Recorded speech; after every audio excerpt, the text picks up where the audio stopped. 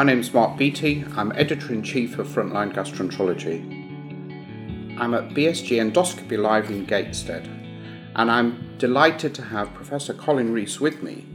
He wrote an excellent review for Frontline Gastroenterology, which is published in this month's edition, and it's about the British Society of Gastroenterology's Quality Improvement Programme, and it's an overview and progress report.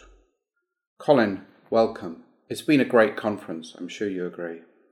Thank you, Mark. Yes, it's an absolute delight to be here in Gateshead with BSG Live Endoscopy. I think this has been a fantastic meeting, huge engagement between clinicians, nursing teams, researchers and industry, and learning really from the best as to how we do endoscopy better. So I think it's been a great meeting. So this podcast really is about quality improvement. So can you give me some background to this paper? I think quality in endoscopy is everything. If we want the best outcomes for our patient, quality needs to be high. I think the UK has led the world in terms of training and in terms of setting quality standards for many years, working between the BSG with partners such as the JAG. And I absolutely believe in quality assurance, quality standards, key performance indicators. But I think it's really important that we have a means by which we can allow people to improve their quality. So I'm somebody who's about carrots more than sticks, and I think that quality improvement is about supporting people to get better at what they're doing. Now, sometimes that can be through formal means, but sometimes it can be through simply informing people as to what they can do to get better. That might be better training, it might be telling them about evidence, it might be just simple tips and tricks. And I think BSG Live Endoscopy is a really good example of that. It demonstrates how people can learn from the experts in order to make their endoscopy better. So this absolutely is an integral part of endoscopy quality improvement. So why do you think the BSG has to have a quality improvement programme? So why do we have to set this up as a national thing? So I think the UK has come an awful long way in terms of its quality of endoscopy, but you can always get better. And I think there is still unacceptable variation between the best and others.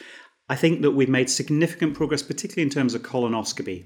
But I think that areas like ERCP, upper GI endoscopy, and some areas of therapeutics need work. I think particularly as well as we expand the role of endoscopy into more and more therapeutics, things like ESD, POEM, advanced EMR, etc. It's very important that we show people how they should be good at doing that, not just picking one up and having a go, that we actually need programs for how people get better and learn those techniques well and get better at them. But I think it's very important that we make it clear that although we are covering the specialist areas as well, the core of BSG Endoscopy Quality Improvement EQIP is about making standard practitioners better at what they do. I really enjoyed the bit about evidence-based QI. And that's talked about a lot, isn't it? What exactly do we mean by QI? But can you expand a little bit on what you mean by evidence-based quality improvement? So just a brief precursor to that, I think it's important that we remember we're talking about QI, quality improvement here, not quality assurance. We've covered quality assurance a lot. This is about helping people get better. And I think that there's a lot of evidence in many areas of endoscopy. We've perhaps been slightly slow to this. Many years ago, endoscopy practice was really eminence-based rather than evidence-based. So you would see an expert do something, or they would say something was a good idea, and then we would follow it. That's not the way our cardiovascular or renal or stroke colleagues, they don't say, I saw an expert give a new good drug for blood pressure and it seemed to work. They use evidence. And I think that we have come a long way in terms of improving the evidence of endoscopy over the last few years. We're doing randomized controlled trials. We're using big data. We're using all sorts of means to gather evidence. So I think that what we mean by evidence-based quality improvement is where there's evidence for things, we use it. I'll give you an example of colonoscopy. So in colonoscopy, we know that there are certain things that help improve our colonoscopy practice. So slowing down your extubation time to look more thoroughly at the mucosa, using antispasmodics to help relax the colon, position change to help improve views, retroflexion in the rectum, those kind of things, there is evidence, varying degrees of evidence. The strongest is probably for the withdrawal time. So it's important that we get the message out to people that if you want to improve your adenoma detection rate at colonoscopy, these are things that have an evidence base, so you should be doing these things to improve. So getting it out to people in large district hospitals, in teaching centres and small district hospitals is about creating this network. You've set a big network up. Do you want to say a few words about that? In terms of the Endoscopy Quality Improvement Programme, what we have is a network of national leads. So for each area of clinical practice, so there's a national lead for ERCP, there's a national lead for colonoscopy, etc. But we've then taken that out into regional areas. So each region has an endoscopy quality improvement lead, and they are covered in the article in Frontline Gastroenterology published recently, and they list who those leads are. So what's happening is that the national leads are developing a program in each area, but the regional leads are helping implement that locally. And if you are interested in improving your endoscopy quality, which absolutely everybody should be, we want you to be engaging with this program. This is about improving quality still further. One of the greats of ERCP, Peter Cotton, I had a conversation with him once, and he said somebody had said to him, "When did you learn ERCP?" And he said, "I'm still learning." I think every single one of us can always improve what we're doing. And when we think we've reached the top and can't get any better, is probably the time to stop. It'd be good to just hear a bit about some of the specifics. So you've talked a bit about ERCP, perhaps a little bit more about that. I mean, how would you specifically do it? Because I suspect you don't think everyone should do ERCP, and ERCP is maybe just done in some centres, every centre. And actually, if you concentrate expertise, you presumably it's easier to set up a quality improvement programme. So what about ERCP? I think the issues as to minimum numbers, whether you should have tertiary centres, all that, I'd probably rather not cover in this, because I think a lot of that is covered within the JAG and within the standards framework for ERCP. I think there certainly should be minimal numbers and minimal standards, but I think this is about taking people who are practicing and saying, how can you get better with quality improvement? So I think colonoscopy is probably an exemplar that we've actually done this a lot over the last decade, using the sort of measures I've just described to improve colonoscopy. There's probably less evidence base in ERCP, but there is some evidence base, and there are certainly algorithms. So, for example, one of the approaches that Dr. Kofi Oppong in the northeast of England has taken is to get all the ERCPers together in the region and agree that they will meet regularly and that they will help improve each other, and that they will develop algorithmic approaches to ERCP cannulation. So that might be things like, you spend a certain period of time trying to get into the papilla. If you can't, you use the double wire technique. So that stepwise approach. They've also been working on areas like using suppositories, non-steroidal suppositories. We know there's very good evidence for them in reducing post-ERCP pancreatitis, but that's not fully implemented. So again, working with people to say, let's look at what the evidence is and let's collectively agree that we will implement that to make our ERCP better.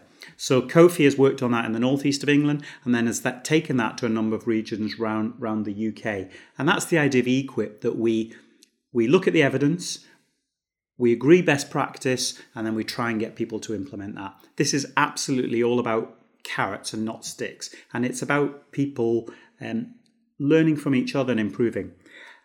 As you'll know, there are some people that find the whole area of quality assurance and QI a little bit threatening. And I had a breakfast discussion at a meeting a couple of years ago with somebody who said, I don't like this quality improvement. We're already looking at all our cases of post-colonoscopy colorectal cancers, so potentially missed cancers. We review them, we look at what's maybe gone wrong, and we try and improve it. And I said, perfect, you're already doing it. You don't need to call it something to do it. But I said, have you shared your practice with your neighbouring hospital? I said, that's what really we want people to be doing. We want them to share best practice so that together, collectively, we can improve our quality. It's really about implementation science, isn't it? There's so much that people do that could help others do their jobs better that isn't shared. Yeah, very, very interesting. What about gastroscopy? Because you mentioned gastroscopy before, and There's many more gastroscopies done, and that would be something that's done pretty well in every hospital. So what about gastroscopy then? How does that get moved? Yeah, I think upper GI endoscopy has been a neglected area. I think we put a lot of emphasis on colonoscopy, and as you just said, upper GI endoscopy is a very commonplace procedure. I think one of the issues, there's slightly less evidence there. So where there's a gap in evidence, it's perhaps hard to influence practice, but expert opinion done in the correct way, not the way of just single opinion, as I mentioned earlier, I think can be very, very valuable. So you can gather evidence through expert opinion. So I think upper GI endoscopy, the approach has been actually to start setting some standards. So although I've said this is about improvement, it's hard to improve unless you set the standards in the first place. In colonoscopy, we've already done that. But in upper GI endoscopy, I think one of the first pieces of work was the BSG position statement on upper GI endoscopy, which asked us to really rethink how we're doing upper GI endoscopy. Should everybody doing it? Should the people that are just doing a few procedures be doing it? No. We should be setting minimal numbers for doing it.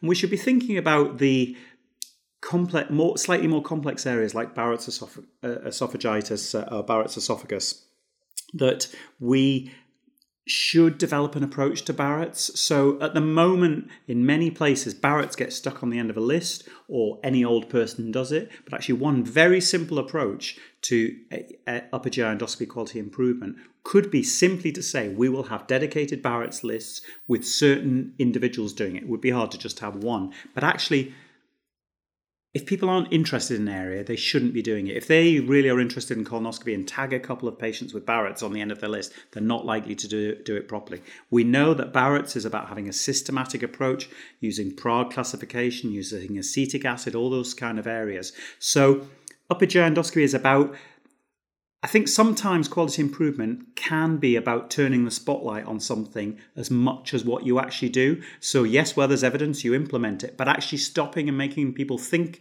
about it and think, actually, what I need to do is slow down, look a bit more carefully, make sure the mucosa is clean, make sure that we think about prep, which can be important in the upper GI tract.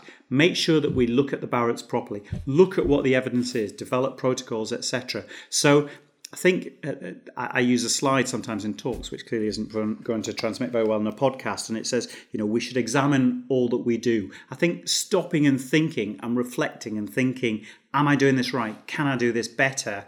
Is a really important part of this process. It's all very exciting, isn't it? This is about moving medicine positively forward, and I think people should embrace all of the principles and the strategies, and really, this is an example of how it could be achieved in lots of different areas of medicine. I think this has been really a very interesting discussion. Have you got any concluding comments, anything you want to leave the reader with? I think the message that we so often come back to in medicine, what would I want done to me or my relatives? And actually, if we are doing something in a half-hearted way or not looking at the evidence, we should really be thinking, one, should I be doing this? But more importantly, how can I improve what I do? So this is about shared learning. This is not about threat. This is about saying, we want to get better. We want to deliver the very best that we can for our patients. We want to be the best that we can be. So let's learn from others. Let's get support where we need it. And let's collectively take UK gastroenterology and endoscopy even further on to the next level. That's absolutely great. Colin, thank you very much, and thank you for your time in the middle of this busy meeting. I hope everyone's enjoyed listening to this podcast. We're always grateful for any feedback. The full article is available in the journal. It's available online. Thanks for listening.